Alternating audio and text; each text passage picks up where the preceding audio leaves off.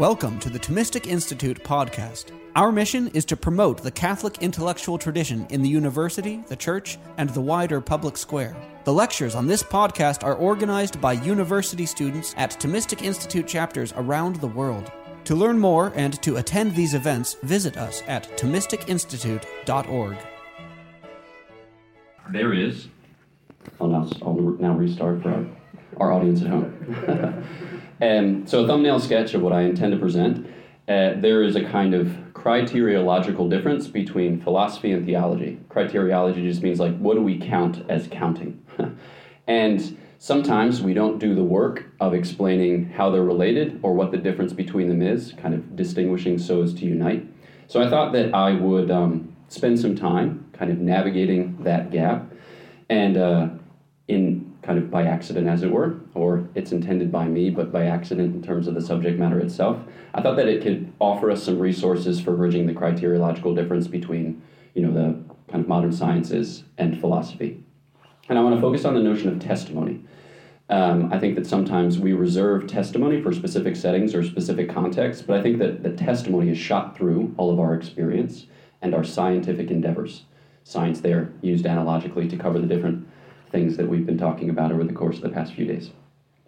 So I thought that I would just focus by way of introduction on the five ways, specifically on the fourth way, and then I'm going to go through distinctions of like ways that we have access to reality, and then I'll return to the fourth way at the end by way of summation. But for me, the most interesting thing will come about 29 to 30 minutes from now when we're going to talk about faith. So we'll use that as a kind of point of arrival, but then employ those principles garnered in that conversation to re-engage the question of the existence of God. So the five ways provide a peculiar case for certainty in truth. So they pertain to what St. Thomas Aquinas would call the preambles of the faith. Maybe you've heard the Latin words used, preambula fidei. So they are demonstrable by reason. All right, it's the type of thing that we can prove or lead one to, depending on how you interpret the word via. But St. Thomas will admit that these things can only be known by a few, and that after a long time, and with the admixture of many errors. Okay, so it places demands upon the reasoner, places demands upon the person engaged in this type of discourse.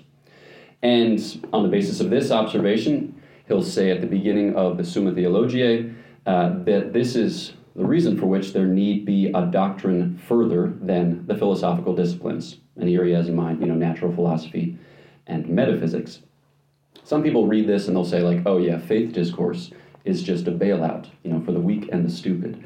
But that's not the case, because he's actually saying that these are grounds for a higher science, all right?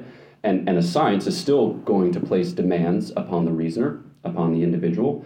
It's going to place a certain claim, and that's going to engage us, right? So we still have to grapple with the question of our access to reality and the question with our certainty and the basis thereof.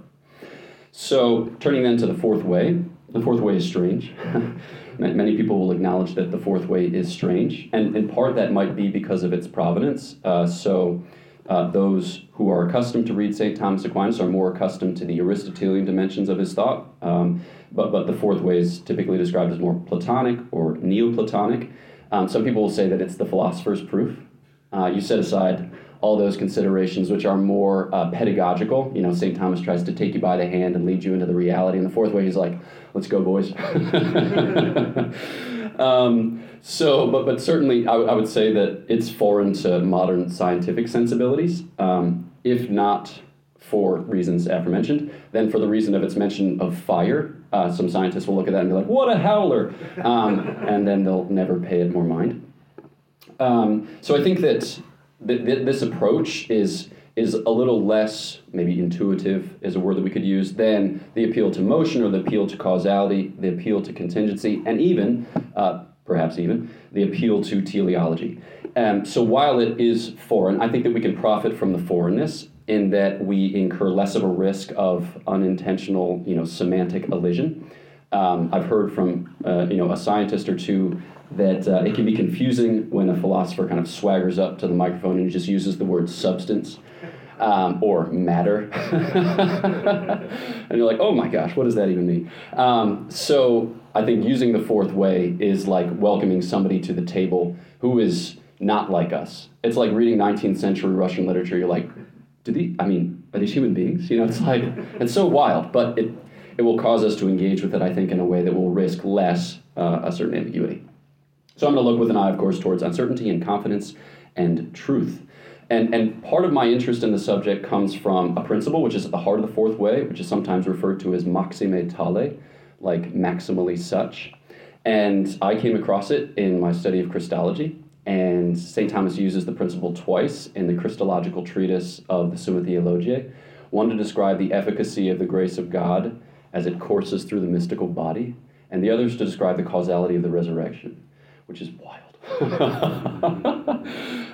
So I spent a long time looking into the radiant brilliance of this principle as deployed in St. Thomas Christology, and I'm not sure whether I left blind or illumined, but certainly taken with it.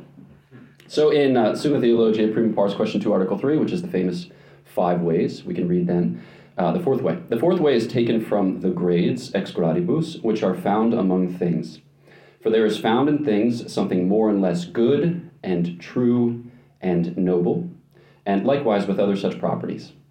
But more and less are said of diverse properties, according as they approach diversely to something which is maximally. And when the hotter a thing is, the more it approaches the maximally hot thing. Therefore, there is something that is truest and best and noblest, and consequently maximally being. For those things which are maximally true are maximally beings, as is said in Book 2 of the Metaphysics. But what is called maximally such in some genus is the cause of all things which are of that genus, as fire, which is maximally hot, is the cause of all hot things, as is said in the same book. Therefore, there is something which is the cause of being and of goodness, and of whatever perfection for all beings, and this we call God. Okay. So, let's address some worries of a 21st century reader. We'll just address them, and we're going to move on, and then we'll return to them at the end. So first, gradation. It's a bit worrisome. What exactly is being observed, okay, when we observe gradation? Second, true, good, and noble are the properties which St. Thomas enumerates in this proof.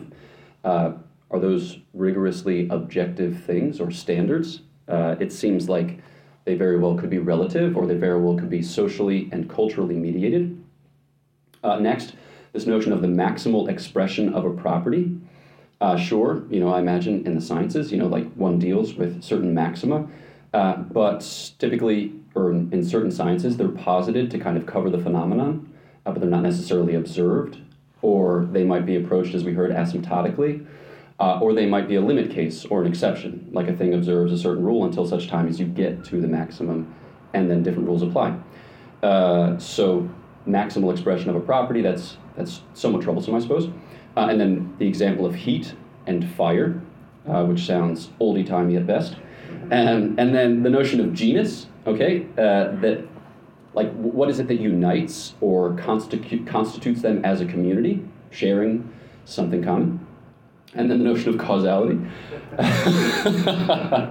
Holy smokes, this is tough.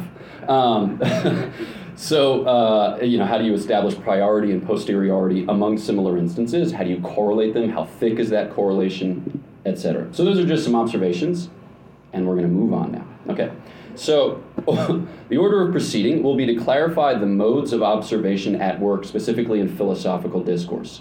And I'm just going to list 4 modes of access. This is one way of schematizing reality. There are other ways of schematizing reality, but I think that this is a helpful way. And then we're going to just touch on the certainty born of those modes of observation.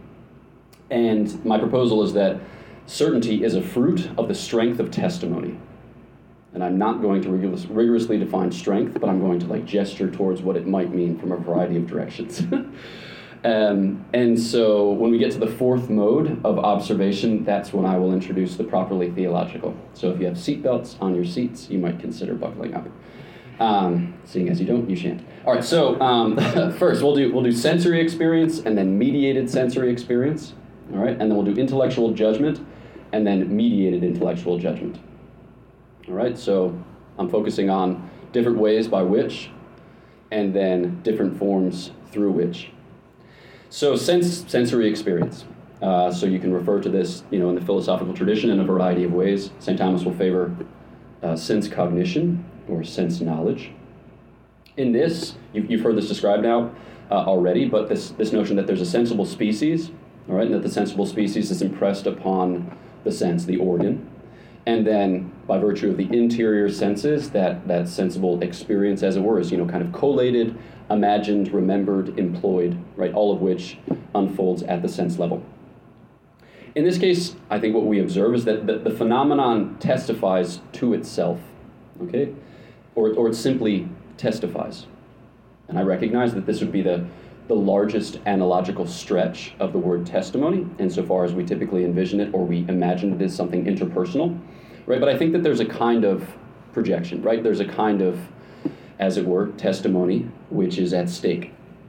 And this is the root of what we might call empirical certitude. I realize words like empirical or inductive, they're fraught and they mean a variety of things, but I'm using empirical here, just taken from the Greek word for experience. So we may just as well say experiential certitude, except that I want to broaden the category of experience to embrace more. So I'm just saying empirical in that sense. Now, St. Thomas admits in this instance the possibility of error. Okay, and we've heard in other contexts that there's no failure in perception of a proper sensible. We won't tarry too much over what that entails, but basically there's a proper sensible to each of the senses, and it doesn't err with respect to that proper sensible, though it may err with respect to common sensibles or accidental things attendant upon that experience, right? But you can't err with respect to the very thing for which the organ is intended, all right? There's a kind of correspondence there. There's a kind of calibration, as it were, to this testimony. The sense is dialed in to the thing which it was created to detect. So there's no failure in perception of a proper sensible, but failure may arise for other reasons. So St. Thomas will use the instance of a feverish patient who tastes everything as bitter. There's a physical explanation for this, which might have something to do with swelling or inflammation, certain changes in protein production. But his basic notion is that when the receptor itself is transposed into a false register, then it's going to receive that testimony in the mode of the receiver. There are also, places in which he acknowledged, in dependence upon, his forebears, that there can be like a problem with the medium, as it were, through which sense knowledge is garnered or gathered. So the example of the bent oar is a classic one. You look into the water and you see the trajectory of the oar, and it looks as if it's bent at this, inflection point where it enters the water. So the water being, the interplay of like light and water, which acts as a prism. And then I'm adding this one. This is somewhat imaginative, but also the failure of nature. So nature, we know, obtains always or for the most part. All right, so there are certain exceptions in nature. Where I went to school, Franciscan University of Steubenville, there was a deer on campus who only had 3 legs. And it was, often seen by students. But, if you kind of are driving down University Boulevard and you look and you see a deer, if someone were to interrogate me about my experience prior to my having been introduced to the fact that there's a 3-legged deer on campus, and if that person were to say, like, you saw a deer? And I'd say, yeah, I saw that deer. And they'd say, how many legs did it have? I'd be like, 4, I think. Because I'm anticipating a certain experience of nature that it obtained always and for the most part. And so I look for what I expect to see, and that's already the introduction of a kind of cogitative power. But I just mean to say that failure can be introduced at the level of nature, but that's stretching the notion of failure, which I've employed in the first 2 senses. So then, if we schematize these sources of error, there can be error of the subject, or error kind of which arises on the part of the subject, like a certain defect in the corporeal organ. There can be a source of error in the medium, whereby like the sensible species itself is transposed. And then failure on the part of the object, insofar as it provides an occasion for an erroneous intellectual judgment. Okay, so I'm already judging at this point, because I'm making a judgment that the sensible species, which is furnished by the 3-legged deer, ought to conform to a certain standard of deer. So I just want to add here just a small point taken from Faith Discourse. I think that we can also say that there's a kind of error introduced globally into the experience by virtue of the fact that we are fallen. And this might seem like a bridge too far. The reason I introduce it is because St. Thomas will describe this phenomenon in the Christological treatise of the Summa Theologiae, where he talks about the acuity of Christ's pain on the cross. And he gives a variety of reasons for which it is so acute, but one, he says, is the sensitivity of his body, because here is one who has not suffered sin. So there's a way in which sin dulls us, not only intellectually, but corporeally. So in the treatise on faith, St. Thomas will talk about how intellectually we suffer a kind of dullness of mind and hardness of heart as a result of unbelief. So too, there's a kind of resonance in our bodies, whereby we become less able or less apt censors. So that's hard, that's hard to schematize in the same way, but I think it's something to which we need to be attentive. Just that it's not as good as it might have been. Well, we can stand to hope that it will be yet better still at the end of the age. Okay, so here we have, certain standards then for certainty. We have to account for pertinent factors, whether or not I am feverish. We need to adjust for intervening circumstances, whether, I'm seeing an ore through the prism of water, or whether I'm wearing rose-colored glasses, which I've never been accused of wearing, or whether we're attending to the thing itself, really attending to the thing itself, because there's a kind of instantaneity, or a kind of urgency, as it were, to sense experience, which can't be, deflected from. So an acuity of observation. And I think that this is a point at which we can make a connection back to Dr. DeHaan's talk, where he was saying there's no kind of view from nowhere. And McIntyre is very good at just kind of sounding the death knell. He's like, the Enlightenment project has failed. The Enlightenment, everyone comes out into the city square. They're like, what's going on? He's like, it's failed. They're like, okay. But it's a great point, because it's not for us to say, oh, I need to fix all of these things, because you're not going to fix all these things. But we do need to account for them, right? It's like for a young person, for instance, to try to grow in the virtue of humility. Good luck, right? Because it's kind of an old person's virtue. I don't say that in the spirit of exasperation and despair, but still, there's no sense in pretending to be humble when you're not, right? But you can account for the fact that you're not humble. You can be like, yes, I'm overweeningly proud, and on account of that fact, I'm likely to talk too much. So maybe I should rein it in, right? So that's a different kind of judgment, all right? So no view from nowhere, but we can be cognizant of the fact that our view is from somewhere and account for that somewhere. All right, so then the second that I want to touch on is mediated sensory experience. So this would be like one step beyond sense cognition or sense knowledge.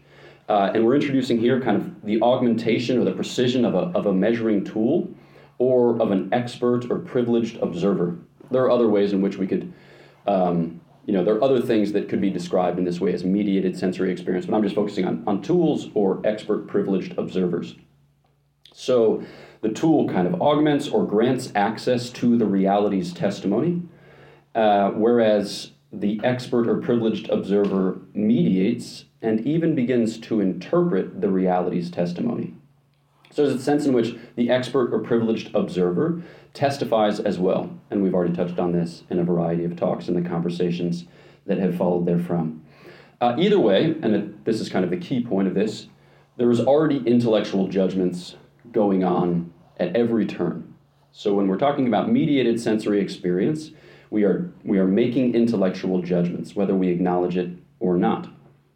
And I think that one way in which you could describe this is there's a kind of relationship established between the observer and the object, but that included in that relationship is the tool in a certain sense, but more so the expert or privileged observer. So it's more than just the kind of unmediated access which we might pretend in the sense of claim. So St. Thomas admits the possibility of error in things of this sort as well. So those already mentioned still obtain. But now we have further subjects and further media.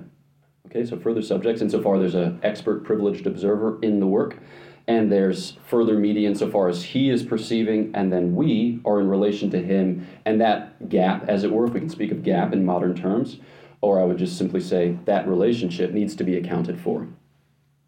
So by introducing a further subject and a further medium, this interpersonal dimension of the exchange comes to light. So this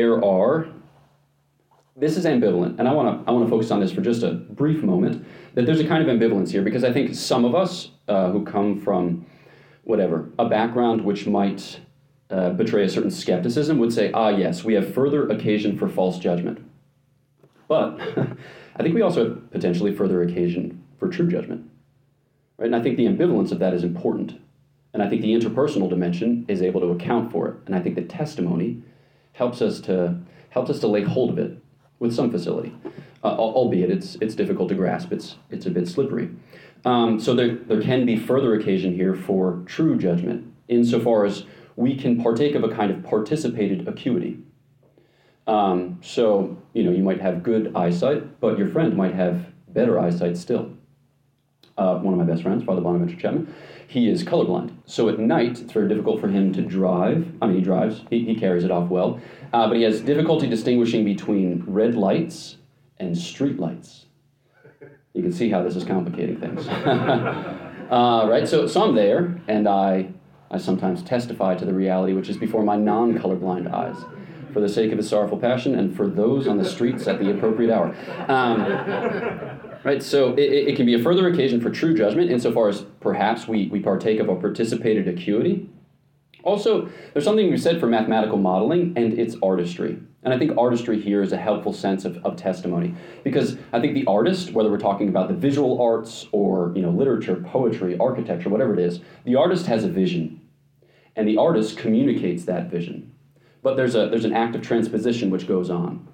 So this particular individual, Fyodor Dostoevsky, may have had a profound experience. He did have a profound experience when he was brought to the point of almost being executed, and then he was pardoned, and he experienced all the terror of the ponderous mercy of God, and then he transposed that experience and communicated in literature. And so we can share in something of that. But it's through a particularistic medium. It's through the particular words and the particular images that he deploys. So it seems, you would want to say it's limited, and as a result of which, it introduces further occasion for erroneous judgment. But in its very limitation, it reflects his human condition, and it also builds a bridge to ours. I just want to keep highlighting this interpersonal dimension. So mathematical modeling can be a kind of artistry in a certain sense, insofar as one is able to project a reality according to a certain vision thereof, whereby the other is invited into that reality, to a kind of communion in that reality. So those would just be some things to say on that score. Again, there are certain standards here of certainty, the ones that we mentioned with respect to unmediated sensory experience, but now we have all of this further considerations regarding the rigor of communication. So first point is to simply say that distance and abstraction do not necessarily correlate to heightened uncertainty. Okay? Such thing as a kind of mediated certainty attended upon mediate experience is real. And then the second point is that intellectual judgment has already entered the mix. Intellectual judgment has already entered the mix. So then we can apply these insights to intellectual judgment properly so called. So first of the remaining two, I should say, third. Intellectual judgment. Here, the reality testifies. The reality testifies, or the realities testify, insofar as our experience is temporal, and so we're going to be comparing things as we go along the way. So there's a similarity between the sensible species and the intelligible species. So we cannot err with respect to the sensible species, the proper sensible species. So too, we cannot err with respect to simple apprehension, or with respect to simple definitions, and we'll get into that more. But basically, in the reasoning process, which you've heard described at various points, we're abstracting from an instance or series of instances, we're formulating judgments on the basis of those abstractions, and then we're reasoning upon those things, upon the coherence of those things. And it's in this sense that we might say, and I'm uncomfortable saying it, but I think we might say that the mind testifies too. And I mean it in the sense that not in a kind of late 18th, early 19th century, that it's all in the mind, but in the sense that the mind has a kind of light, and that the light is a participation in the divine light, which we'll get to, but that the light is something through which, but also something which. And St. Thomas will make this distinction when he talks about the divine ideas, and he makes a distinction between the intelligible species, which is through which, and then the concept, which is which. But I think here that there's something to be said for the fact that our mind kind of testifies to us without, cutting our experience from reality or imprisoning us in our own mind. But there is a kind of testimony which the mind undertakes, that we can be trusted. So we can maybe inquire further into that in the question and answer session, because that idea is inchoate. And this affords a metaphysical certitude, so whereby we know that such is the nature of the thing to which we can have access, such is the corollary of the pertinent realities. We can know that, and Father Ambrose described that in his description of demonstration. St. Thomas admits here, again, the possibility of error, and he does it speaking to speculative intellect, and he does it speaking to practical intellect. The examples in practical intellect are very evocative, and sometimes they give us a greater sense of the thing, but he gives a variety of examples which pertain to our exercise of the speculative intellect. For those not familiar with the distinction, the speculative intellect is the exercise of the intellect. It's like knowing for knowing's sake, whereas the practical intellect is knowing for doing's sake. So the pertinent virtues on the one side would be wisdom and understanding and knowledge, and the pertinent virtues on the other side would be like prudence and art. And by art, St. Thomas means craftsmanship, artistry in the sense of artistry that we currently understand by artistry, but also craftsmanship, making things.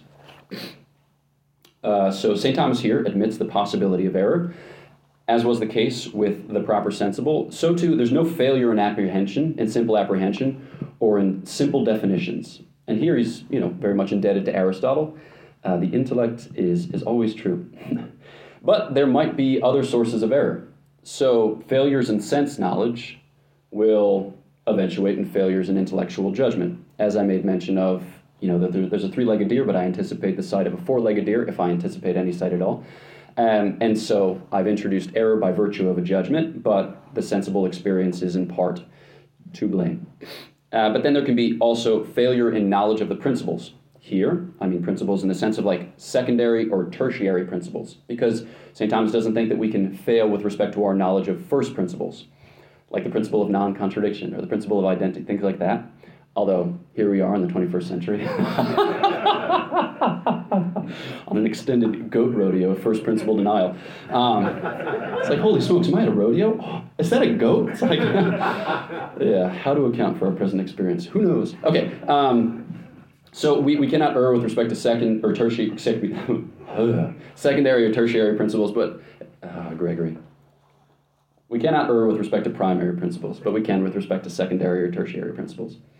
And we can also err with respect to like the things arranged about the quiddity. So we can compose improperly, or we can perceive composition improperly. And St. Thomas gives some cool examples thereof. We can also fail with respect to demonstration of the conclusions, whether in reasoning or in comprehending the reasoning. And here we're just dealing with the fact that we as human beings are discursive beasts, and that we need to navigate discursion well, and there are pertinent virtues, for proper discursion, but that we can not act out of those virtues, or we can defect from them, or we can even be vicious in our reasoning. So an example that St. Thomas gives is like a false application of a definition or an incompatible composition. So the intellect can fail in judging that a thing is fitting according to one condition, which turns out not to be fitting according to another condition. And an example that he gives is a partial diagnosis. So the doctor might see the symptoms, make a diagnosis, but not having accounted for a symptom which he didn't detect, or symptoms which weren't manifesting, he makes a false diagnosis, and as a result of which doesn't help the patient in the way that he could have. So here we see it's kind of a matter of taking into account, a matter of attending to the pertinent things. The examples that St. Thomas gives in the practical order are wild, but you can read more in the pertinent sections of his writings that touch on prudence. Here he'll talk about passion, and he'll talk about habit and things of such like. So again, we have certain standards of certainty. There's no failure with respect to the major, because that's furnished by understanding, or intellectus, which is infallible. But there can be failure with respect to the minor. There can be failure with respect to the conclusion at the level of ratio scenarii. So there's that. Fourth and final is mediated intellectual judgment. So this then, in a way comparable to how mediated sensory judgment is one step beyond sensory judgment, so too mediated intellectual judgment seems to be one step beyond intellectual cognition or intellectual knowledge. And what we're dealing with here is something comparable, I would suggest, Now I'm going to take the tool or the measurement kind of out of the consideration. Yeah, it was tool. And just focus on expert or privileged observers. So this can help us at the level of augmentation of or clarification of this acuity, which I have described, or the time that it takes, or the sifting of error by an expert or privileged reasoner. And you'll notice that that corresponds to St. Thomas's description of the need for a higher science, only by a few, over a long period of time, with the admixture of errors. But in our participation or in our kind of reception of the mediated intellectual judgment, we can transcend some of those difficulties, or we can attenuate some of the complications that arise because of them. So here, in this case, the reality testifies through an expert or privileged reasoner who himself testifies. And I think that we want to talk about it as a kind of instrumental testimony. There's a real kind of sublimity of the realities sharing in the testimony of the privileged observer, such that he acts in and through it. So it's not just you have this thing and you have this thing and we're triangulating because we're too lazy or busy or otherwise silly to get at the thing itself. No, there's something that's contributed by the instrument. And it's, so there's something more in a certain sense. So St. Thomas will make the distinction between those things which are evident to the wise and then those things which are evident to all. And I think here that we have an example of how that kind of cashes out, to speak in crass terms. But this, touches upon the whole question of teaching, right? Like aided discovery. And this is a big question in the philosophical tradition, or it's, a big question with St. Augustine and St. Thomas Aquinas and their students and those who are engaging with them on the point. What does it mean to teach? It's not to introduce something alien or foreign. In a certain sense, it's to educe, right? We call it education for a reason. It's to call forth. And so it's on this basis that it affords a mediated metaphysical certitude. And I would suggest to you again that ambivalence that we touched upon with mediated sensory experience. Sometimes our mind goes, oh, this will be further occasion for false judgment, okay? But it's ambivalent. Again, it's ambivalent. So I think that this might be further occasion for false judgment, but it also could be further occasion for greater intimacy with the things at stake. And I think that instrumentality, as St. Thomas describes it, gets at some of that intimacy. So, Gregory, where are you? Excellent question. Here, in this instance, the subject always has to furnish a judgment. So in order for the thing to qualify as knowledge or science, it has to be judged, because otherwise it remains at the level of faith, or it remains at the level of interesting opinion of someone else. And Father Ambrose touched on this as well. So I think that, when we start talking about this, you see that we're on the doorstep of faith, like theological faith or infused faith. But we're talking about it according to a paradigm which still falls within the ambit of reason, but we've already begun to gesture in the direction of faith. So let me just say a couple more words about the possibility of error, and then we'll just go to faith. And then we'll conclude with just a brief revisitation of the fourth way.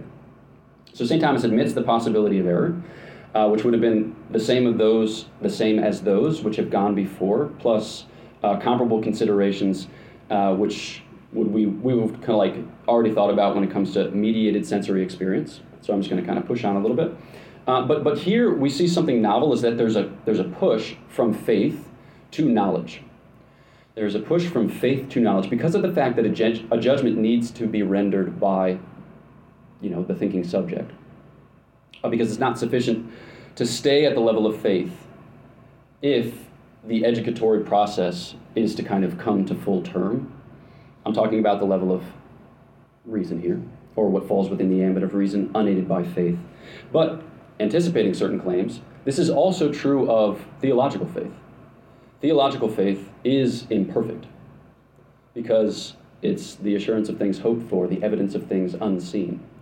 And as a result of which, there is a kind of dynamism at work within faith itself, which tends to vision.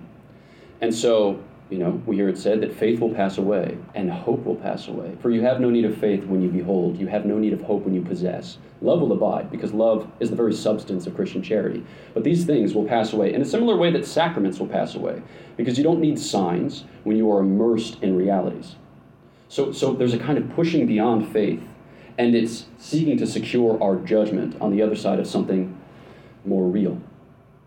Certain standards of certainty, same as those which have gone before, plus comparable considerations to those introduced with mediated sensory experience.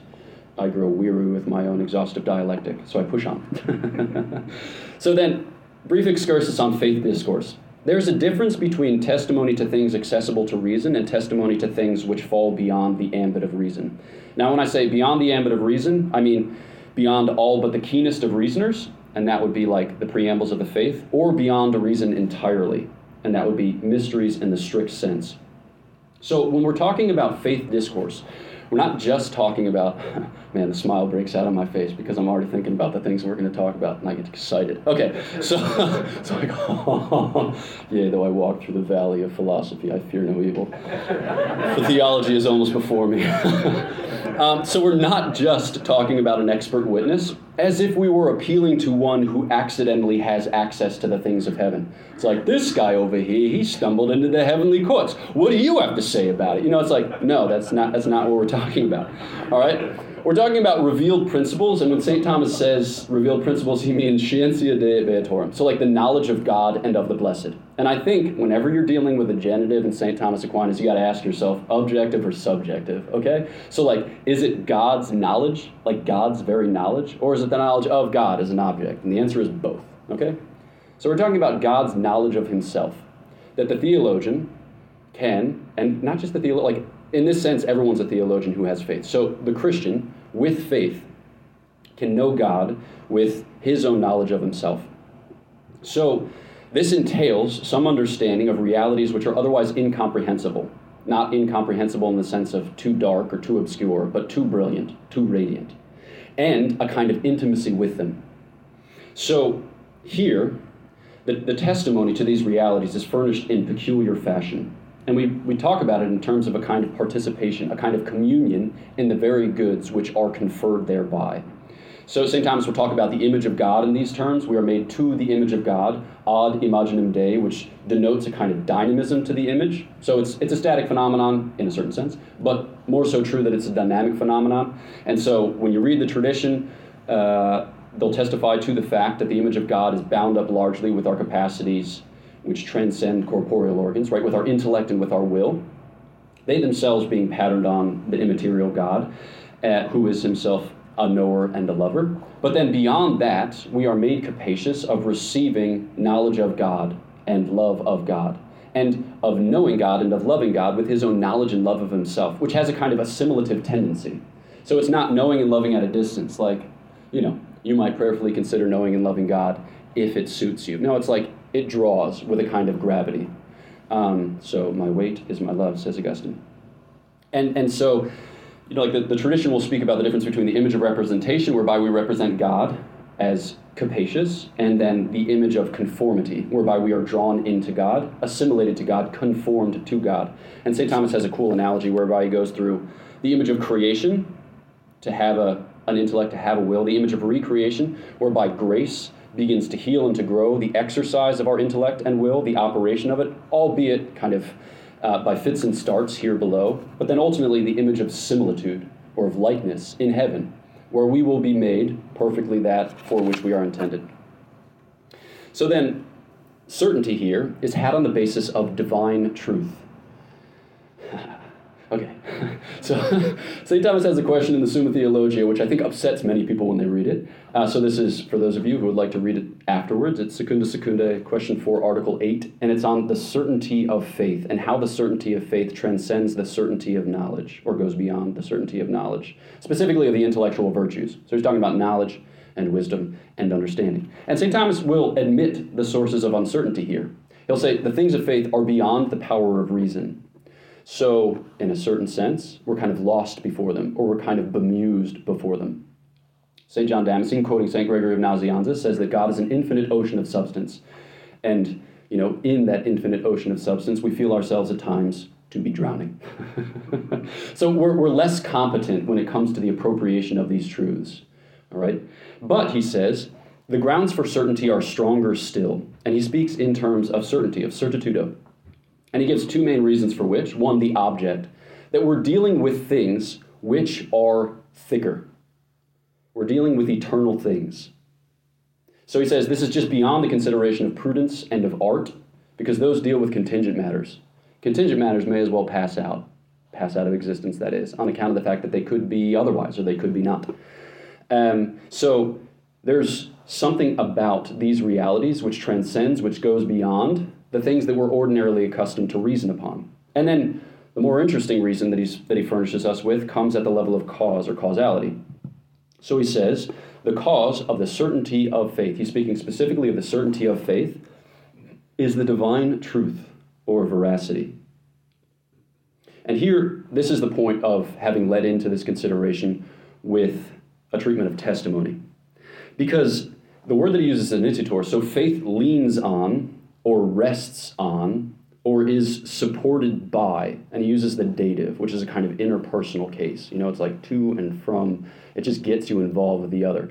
So faith leans on, or rests on, or is supported by the divine truth. Whereas the intellectual virtues, he says, rest on, lean on, depend upon human reason. So we're talking about something here that's beyond the testimony which furnishes us the certainty of wisdom, of understanding, and of knowledge, because they have human reason for the cause of their certainty.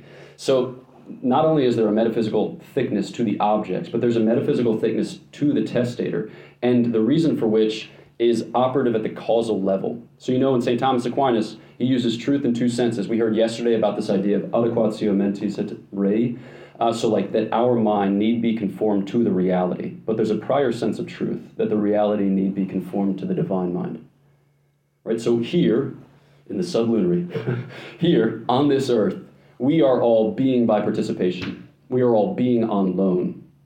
Now, when I say being on loan, I don't mean to say like we're going to wink out of existence on account of the fact that we are returnable to nothing and that God might forget us. So I don't mean to say that as an anxiety-inducing point, but just to stress the fact that we don't have our being by right, or that we have our being, as it were, as a gift.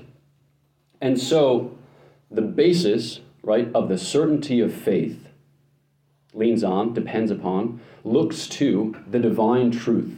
So we're talking about a metaphysical claim, which is antecedent to a semantic claim, or a semiotic claim, or a phenomenological claim, or an epistemological claim. We're talking about the type of testimony which is furnished by a reality, which we are made capable of so that we can be assimilated to it, so that we can actually participate in it. We're meant to be drawn in. And so when we do that, and especially when you introduce considerations of instrumentality, because in the setting of the church, this comes by way of Christ and his sacred humanity, the church, wherein lies all the sacramental riches to be had. The sacraments, like the testimony of the saints, the whatever. I mean, there's so many things. So all these instruments are deployed in the communication of a reality which is meant to assimilate us or conform us to. So in this sense, we're talking about a creative knowledge and a recreative knowledge, the divine truth, which makes things to be and to flourish, right? To be and to act, and which draws them back into their source from whence they came. So the testimony here is the issue of the divine creative and recreative abundance, kind of like ebullience. Because when we think about creation, we can't account for it on its own terms. Like, why are we rather than not? I mean, God thought we might like it, effectively. Right? He had a secret too good to keep, the secret of his divine abundance. So then this is going to require of us a judgment. Which judgment is transformative. And so like St. Augustine will define faith as cogitare cum ascensione, like to believe or to have faith is effectively to think with assent, right? So a judgment need be rendered. But the judgment itself is furnished by God intimately, right? More interiorly to us than any other judgment that we have ever furnished. Because God, as the giver of our nature, is able to move within us in a way that's non-manipulative or non-controlling, but actually calls forth from us the response which we would have engendered had we had the means to do so. But we come before him as a beggar, and then he supplies it in turn. So, in this spirit, then, I will conclude here briefly.